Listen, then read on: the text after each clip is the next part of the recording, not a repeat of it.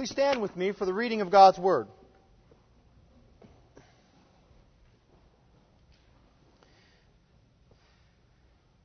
Our text this morning is Galatians chapter 2, verses 11 through 14, perhaps a very familiar passage to you. But please give close attention to the reading of the Word of God. It is infallible, sufficient, and authoritative. Hear now the word of the Lord. But when Cephas came to Antioch, I opposed him to his face, because he stood condemned. For before certain men came from James, he was eating with the Gentiles. But when they came, he drew back and separated himself, fearing the circumcision party. And the rest of the Jews acted hypocritically along with him, so that even Barnabas was led astray by their hypocrisy.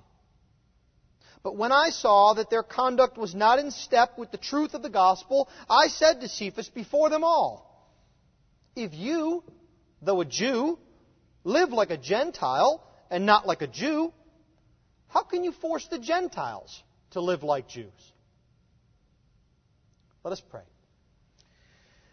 Heavenly Father, we thank you for your word. Your word is life. Your word is truth. Your word is power. And we pray, Lord, that your word would have great power in our lives to convict us of sin, to encourage us on to love and good deeds. In Jesus' name we pray. Amen. You may be seated.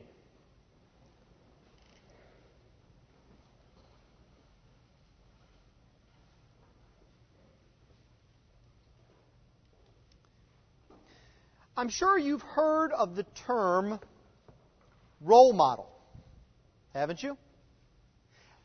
I think that actually more and more it's come in the news and come to our forefront because some of you may recall, I think it was about 8 or 10 years ago, when there was a bit of a stir in the news because a professional basketball player came out and publicly said, I am not a role model. Tell your kids not to follow what I'm doing. And then a debate ensued as to whether professional athletes were role models and all of the ills that go along with what seems modern professional athletes and their difficulties with the law, with controlling their lifestyles, etc. But we are aware that we all have role models. And we are role models to others. I think that's especially true for parents, isn't it? I'm amazed at how often my phrases come out of my children's mouth. Because they've heard me say certain things. And it's not that it's necessarily good or bad, it's just certain idiosyncratic things that we say. But it's not just parents, is it, kids? Because, of course, we have the concept of a big brother or a big sister. And sometimes that's even more pronounced. We can say to our children, you know, you have your own mind. You don't need to always do what your brother does. You don't need to always say what your sister does. Role models. It's because we have influence in other people's lives and other people influence us by what we do. Or by what they do, I should say. And because that's true, we can be very conscious about how we act. But sometimes we have to be careful about being too conscious about how we act. That's what's happening here today in our passage. You see, Peter is a role model. And there's a lot about Peter's life that's a good role model. Turn in your Bibles to Acts chapter 2 if you want to see that. You'll see Peter preaching a bold sermon. Keep going through Acts where Peter gives us a model to follow where he says we must obey God rather than men. But sometimes Peter's not so good of a role model. And we see that here. And Paul takes opportunity to teach the Galatians the danger about being concerned with our own reputation, the danger about guarding our own actions in a certain fashion that we actually impair the gospel. And so, what I'd like us to do this morning is to look at this text. But what I want you to do is this, and this is going to be a little bit difficult for many of us. As we look at this text, I don't want you to just think by putting yourself in the shoes of Paul. That's often what we do, isn't it? Would I be brave enough to speak like Paul spoke? I wonder when I'll have an opportunity to confront error like Paul does. Now, I don't want you to forget Paul, but I want you to also put yourself in the shoes of Peter. And how Peter is affected by his concern for his reputation, and how Peter responds to Paul. So what I'd like us to see this morning are four things. I'd like us to see self-confusion that comes from concern for reputation. Peter confuses himself. He becomes confused. But it doesn't end with Peter, because the second thing I'd like us to see is that Peter's concern for his reputation draws others astray. He becomes confused, but others become confused as well, and they're drawn astray. And then Paul enters the picture and brings clarity instead of confusion. Paul sees what's going on, and he wants things to be clear, not just to the Galatians, not just to those at Antioch, but to Peter too. He wants Peter to be clear. Self-confusion, drawing others astray, then clarity instead of confusion, and then finally, bringing others back. You see, Paul doesn't stop at clearing up misconceptions. He wants the church brought back into the fold. So, let's look first at Peter's self-confusion.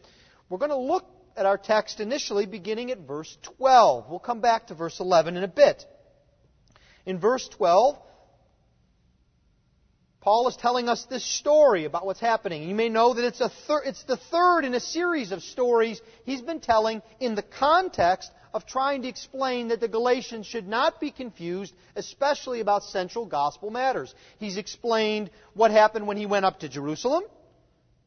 He's explained that what happened when he met with the pillars. And now he's talking about an incident at Antioch. And he says in verse 12, "For before certain men came from James, he," that is Peter, "was eating with the Gentiles.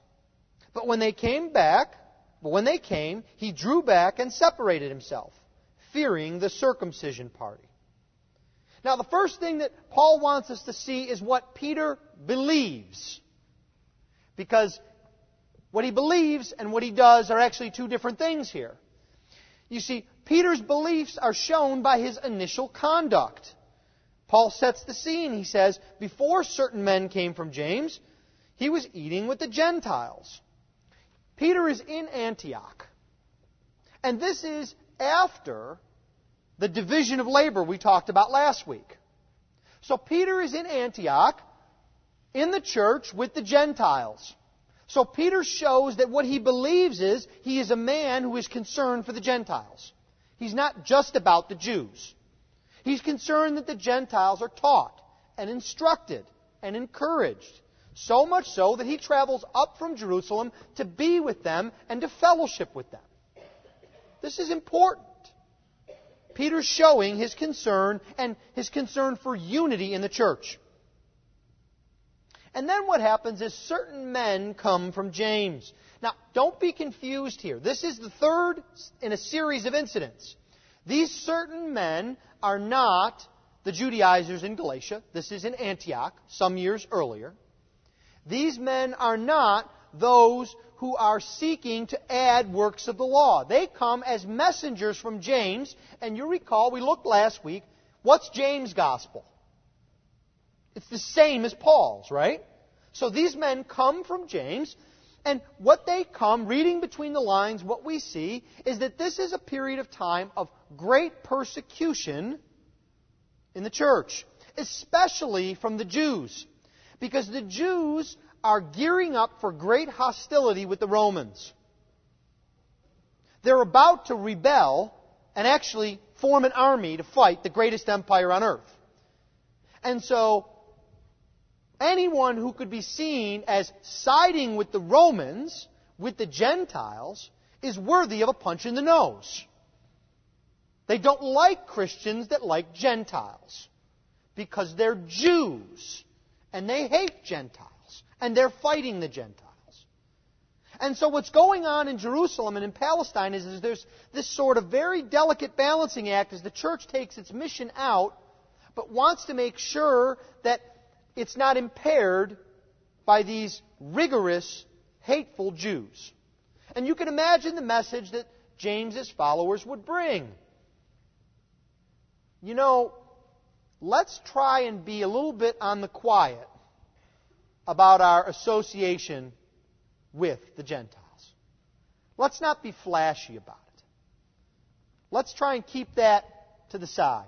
Don't stop it, but let's not play up the differences between Christians and Jews so that our mission can go forward.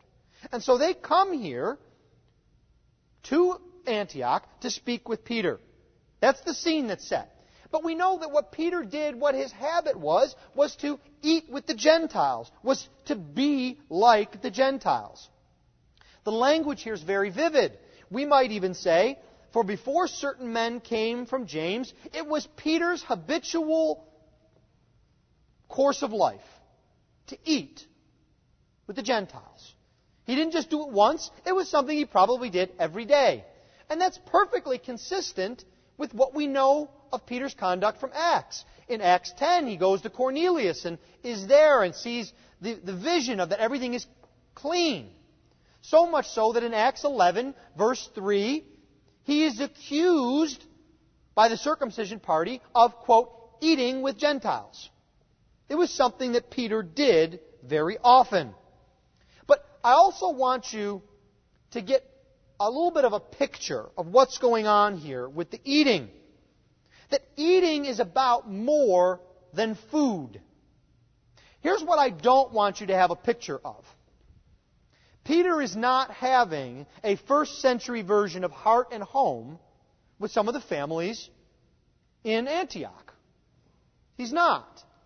As good as Heart and Home is, and I'm very much looking forward to ours this week. I'm sure you're enjoying that as well. It's a good time of fellowship and food, but that's not what's going on here. There's more than just being with each other and sharing a meal. You see, eating involves a concept called table fellowship. You may remember the famous passage in 1 Corinthians 5 where Paul is telling the Corinthians that they should not encourage the sexually immoral and the thieves and the wicked in their midst. He says you shouldn't even eat with them. You shouldn't bring them into close fellowship. This is a sign that the Gentiles are a part of the church, that Peter is having table fellowship with them. And this shouldn't surprise us because our Lord did the same thing and was accused in the same way, wasn't he? What was one of the most venomous things that the Pharisees spat out at him? That he ate with sinners. Because you see, if the Gentiles are down here, sinners are maybe about here. Not like good Jews and Pharisees and members of the Sanhedrin. I'd have to get on a ladder to go up. You see, that was what our Lord was criticized for. So we know what Peter's thought process is and what his beliefs are by his prior action. But we see something else happening in verse 12. When this party comes, when these messengers come, he draws back and separates himself, fearing the circumcision party. And I want you to see something loud and clear. Peter knows what's right in his mind, but he acts in a way that he is driven by fear. He doesn't act based on what he believes. He doesn't act based on God's word that was given to him in Acts 10. He acts on his fear. Fear is driving his ministry. You see that very clearly in the text. It says he does this because he feared the circumcision party. And I want you to notice how he acts this way. This is putting yourself in Peter's shoes. I don't want you to get the impression that what happens is Peter's sitting at a table, eating, the messengers from James come in, and he drops his fork and gets up and walks away. That's not what happens. You see, the language here of drawing away, drawing back and separating himself, really gives us the connotation of something that's happening gradually. We might imagine Peter sees them and he kind of slumps down a little bit. He might hurry with his meal. The next week he might make up an excuse not to have dinner with someone. The week after that, he might consciously walk by the table that he used to eat with the men from James. You see, this is a gradual process. Fear is something that doesn't always grip us as terror and immediately causes a reaction. It causes us to hesitate first when doing what's right. And then to sort of make excuses for not doing what's right. And then even to say, well, I guess I'm right all along not to do that. That's what's happening to Peter. And fear does something else to him. It causes him to stop thinking. You see, Peter knows what's right. He knows his Bible. He helped to write it.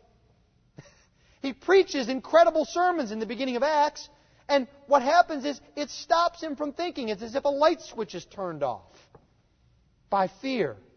And what he winds up doing is taking something that is meant for good and turning it for evil. It says that he separates himself from the Gentiles. We've seen this word before. Look up in your Bibles to chapter 1 at verse 15. You remember when Paul said, "But when he," that is God, "who had set me apart before I was born." You see, God sets people apart. The Holy Spirit sets people apart. It set apart Paul and Barnabas. But Peter reverses it. Instead of being separated by the grace of God and being separated toward the church, he's using it to divide the church. He's paralyzed by fear. And you can see this in his motivation. He is afraid of his reputation in front of the circumcision party. The question then comes to us. Are we driven by fear in our lives and our ministry? Does fear prevent us from doing something that we know is right, but we just can't get a grip on it because we're afraid? Well, the answer to you and the encouragement to you is that we shouldn't be surprised, and that's not the end of the world because it happened to Peter. And look how he turned out. May we all have others, as we'll see in a moment, to come along and encourage us. So Peter is confused by all of this. He's become self-confused, but it doesn't stop there. Look what happens in verse 13. Others are drawn astray, our second point. And the rest of the Jews acted hypocritically along with him, so that even Barnabas was led astray by their hypocrisy. You see, the rest of these Jews, but really we're talking about Jewish Christians here, the rest of these Christians of Jewish extraction see what Peter's doing, and they follow along. You see, Peter's actions have a consequence. You see, Peter didn't believe what he was doing, because that's why Paul says he acted hypocritically. Hypocritically, kids, is when you know something is right and you do the other. Or you say something that you don't believe. It's a hypocrite. And that's what Peter's doing. He's following what he doesn't believe. And so what happens is those around him are drawn astray. And the language here is very interesting. Being drawn astray carries with it the connotation of being irrational. Being irrationally emotional. Now, there's nothing wrong with having emotions and being emotional. But there's an irrationality involved with this. They know what's right and they act another way because they're afraid.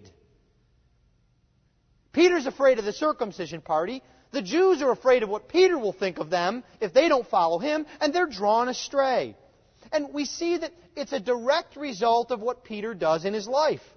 The text tells us that they acted hypocritically so that a direct result of Peter's actions is that others are drawn astray. Peter should have known better. he's acting out of expediency, not principle. He's acting out of pragmatism, not principle. And a direct result of his actions is that others are drawn astray. We see this in our own lives, don't we? Parents, we see that with our children, don't we? If we act in a fashion that is purely pragmatic and contrary to our principles, what happens to our children? They become confused. They don't know what to do. They're not sure how to act. That's what's happening here in Antioch. Peter isn't following through on what he believes, and others are confused along with him. And what he winds up doing, not just teaching by his actions, but he winds up undoing what he has helped to build. You need to know just a little bit about the place Antioch at this time. Antioch was the third largest city in the Roman Empire. It was home to 500,000 people, which is a very large city in antiquity. Think about a place that big without a modern sewage and plumbing system, or without modern deliveries of food. There was Rome, there was Alexandria, and there was Antioch. And Antioch was also a place that for really centuries had been known for wonderful relations between Jews and Gentiles. The Antioch church was a model of what Paul talked about in the book of Ephesians about God breaking down the dividing wall between Jew and Gentiles. So much so that Antioch is a place that causes difficulties in the book of Acts. When they have the Great Jerusalem Council, it's because of what's going on in Antioch. Because others are coming from the outside and saying, why are these Jews and Gentiles getting along so well? It was a model of church diversity. If you wanted to have a good, diverse, positive Jewish-Gentile church, you would go and look at Antioch. That's the kind of place it was. And Peter, through his actions, upsets this, tumbles it. It's as if, children, we've talked about this before, where you're building some huge building with blocks or Legos or something, and one of your siblings comes along, and you turn quick and you knock it over. And you're upset because you've just destroyed what you've been building. That's what Peter's doing. He's knocking it down. You see, Peter's job is to clarify things for this church. And instead, he's confusing them. He's doing something that's causing them to swerve from the path in which they were in. This shouldn't surprise us, right? We follow crowds all the time, don't we? So much so that is there a parent here who has not said this phrase? Well, if Johnny and all the gang jumped off a cliff, would you? And depending on the age of the child, some children might go, yeah, I guess so. If they're all doing it, it can't be that bad. We're prone to do that. We don't like to be outsiders. We don't like to be cutting against the grain. We don't like to be embarrassed. And that's what's happening at Antioch. One man's actions are causing this difficulty. And it's so profound that you could almost hear Paul's voice cracking as he says, even Barnabas was drawn astray. Barnabas, the son of encouragement, one of the main missionaries to the Gentiles, my partner in the gospel, he's drawn astray. The pain in Paul's voice is audible.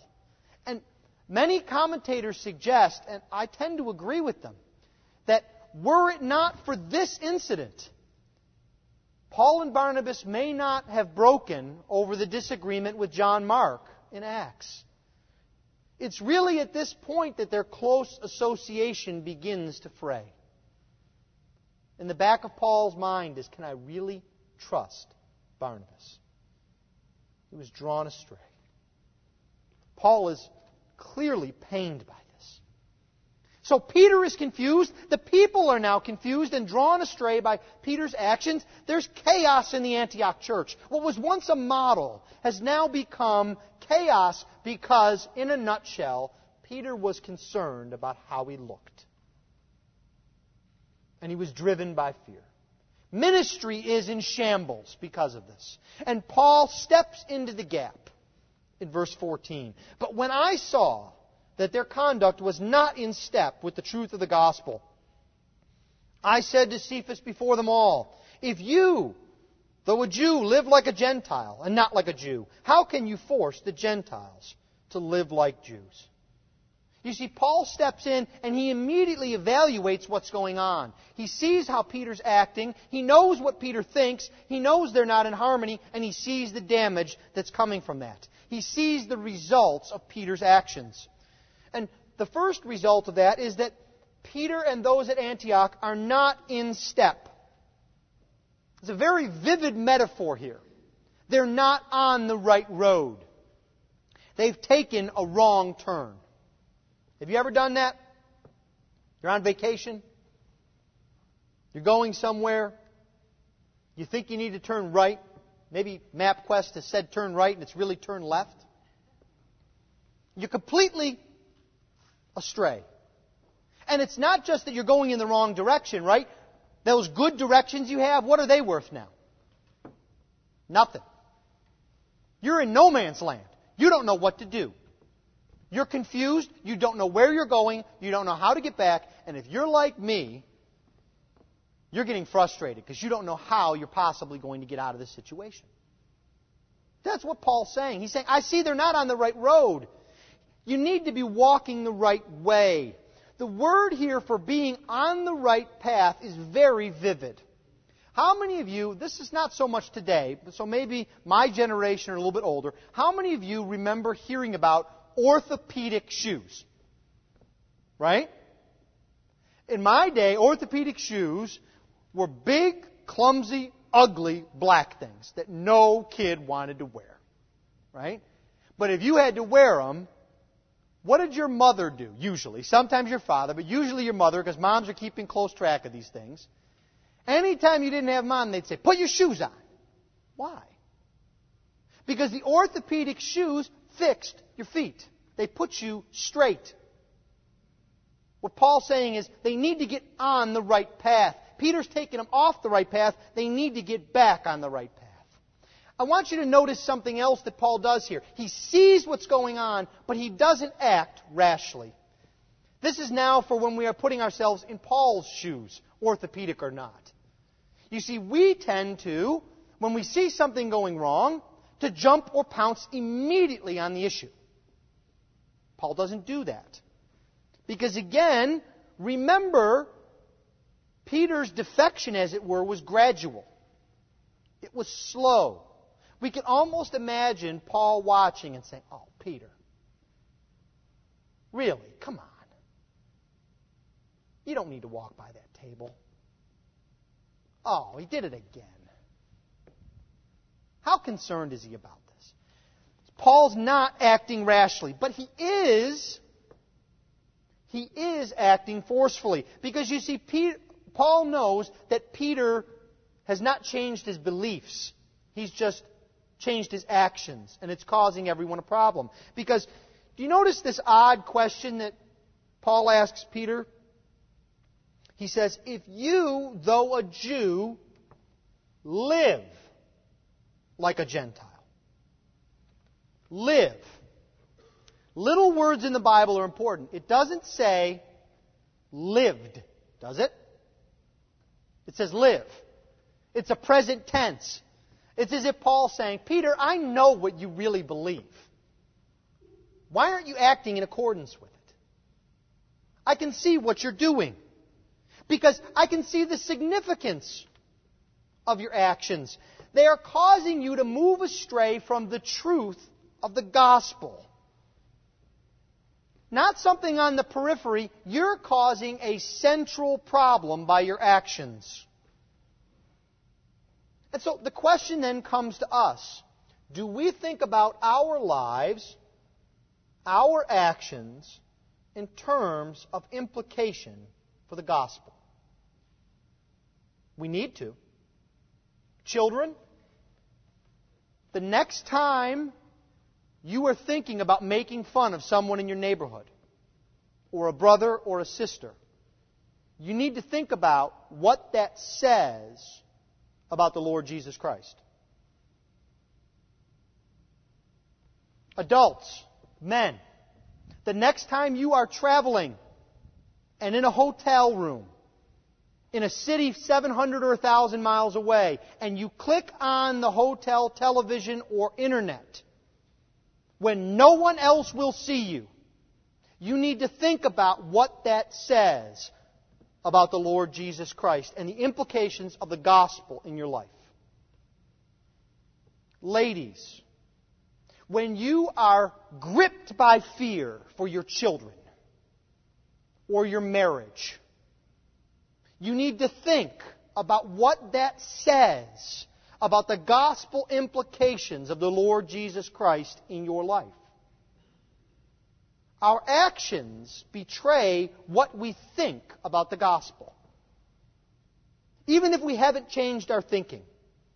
Others don't see. It's not like the cartoons where they cut to the show of the guy's head and there's the wheel going around or a mouse running around in one of those wheels, pretending thinking. No, people can't see you think.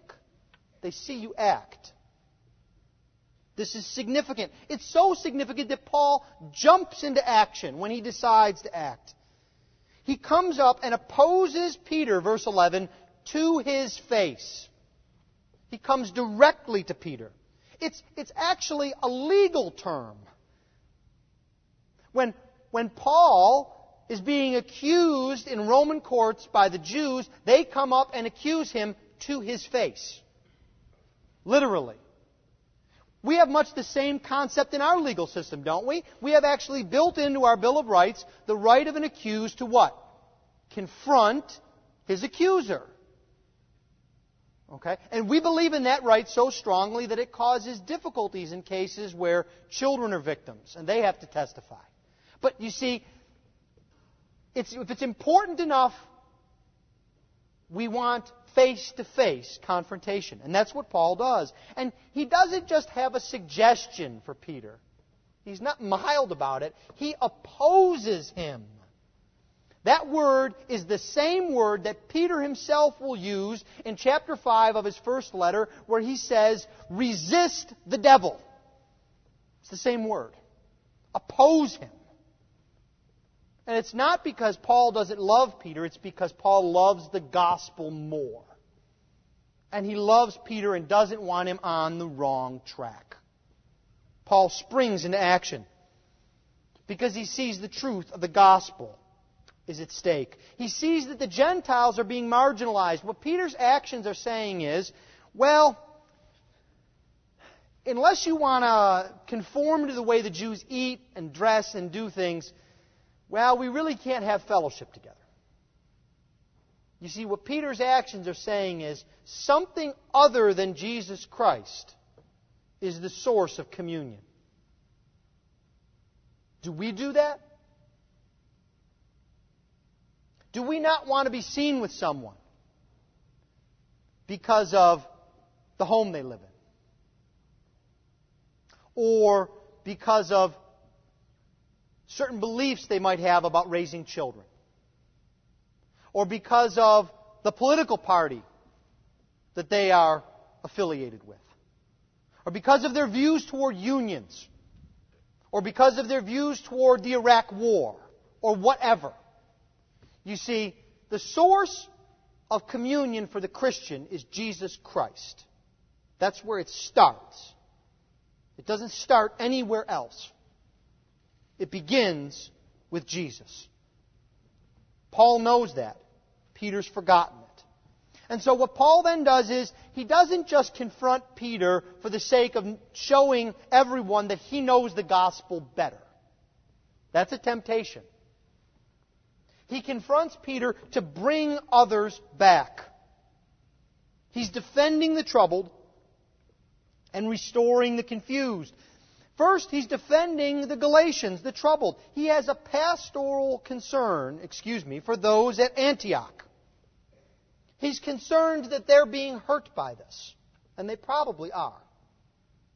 He's also concerned about their theology, because they're getting all kinds of screwed up ideas. For all we know, the Gentiles at Antioch are making circumcision appointments and buying Jewish cookbooks, thinking, well, if I'm going to be in the church, I guess I got to become a Jew. But you see, what Paul says is, I'm concerned about you, and because I'm concerned about you, he does something that's very difficult. Look what happens in verse 14. He sees their conduct is not in step with the truth, and he says to Peter before them all, in an open public assembly, he says to Peter, you know, Peter walked on water, preached at Pentecost, first saw the conversion of Gentiles, pretty big man in the church. In public, he says to him, you're wrong. Now, I want you to imagine this. That we're sitting here, and I'm preaching, or you're sitting in a Sunday school, and all of a sudden, one of the elders steps up and he says, you're wrong. The Bible says this. Why are you preaching that? Why are you doing that? Sort of like you can hear a pin drop, right? Somebody just took a big stinky fish and threw it up here. Men start going like this with their ties.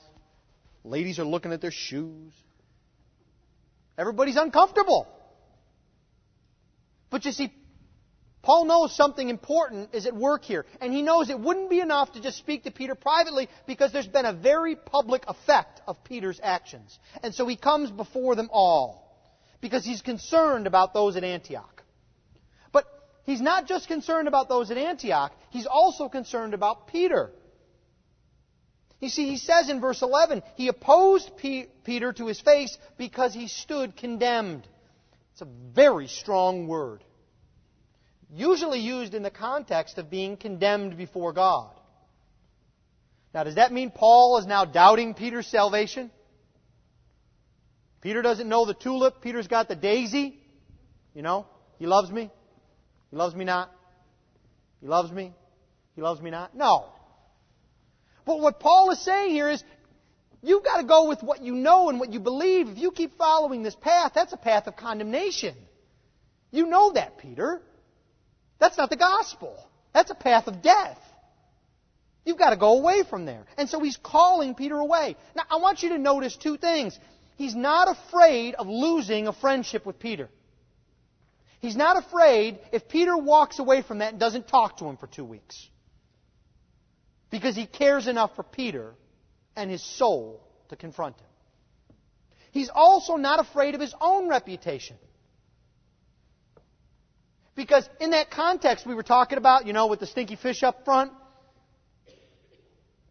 nobody wants to look at the man who's said the emperor's clothes, he's naked.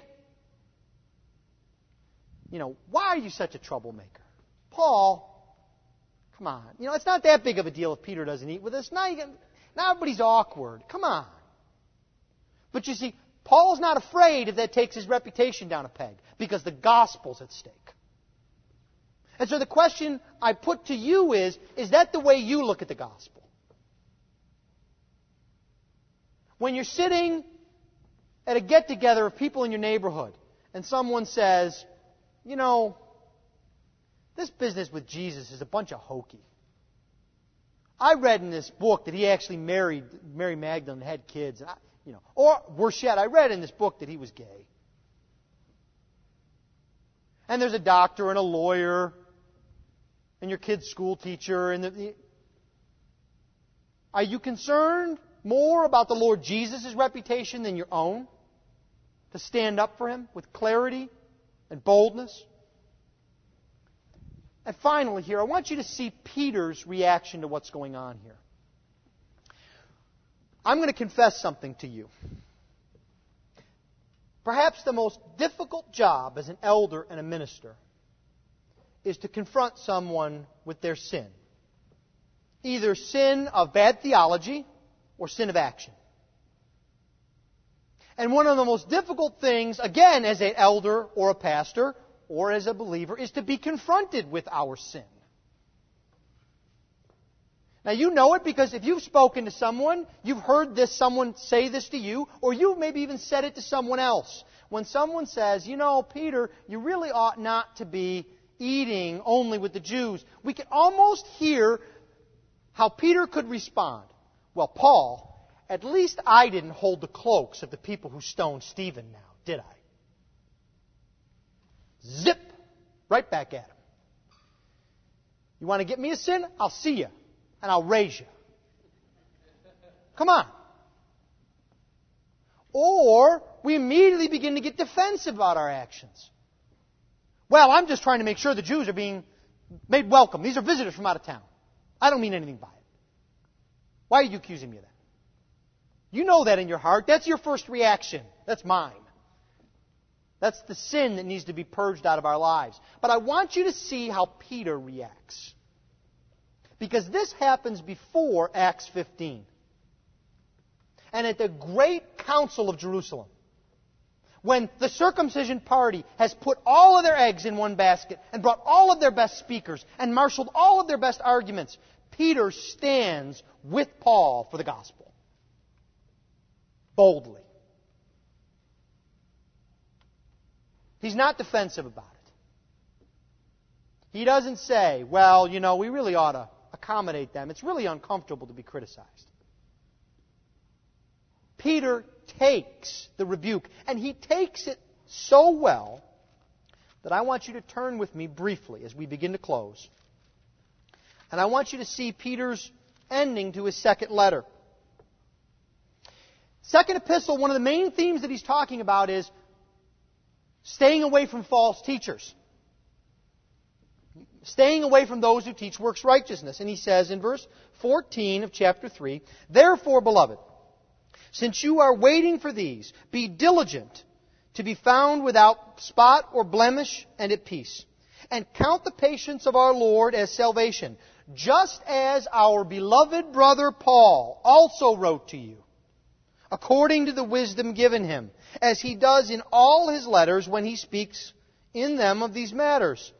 There are some things in them that are hard to understand, which the ignorant and unstable twist to their own destruction, as they do the other Scriptures. You, therefore, beloved, knowing this beforehand, take care that you are not what? Carried away with the error of lawless people and lose your own stability. It's as if Peter is letting us in on the epilogue, saying, I once did something that caused people to get carried away. And Paul is a good man to listen to. Don't get carried away. And so that comes to us. Don't be carried away by fear. Don't be carried away by your reputation.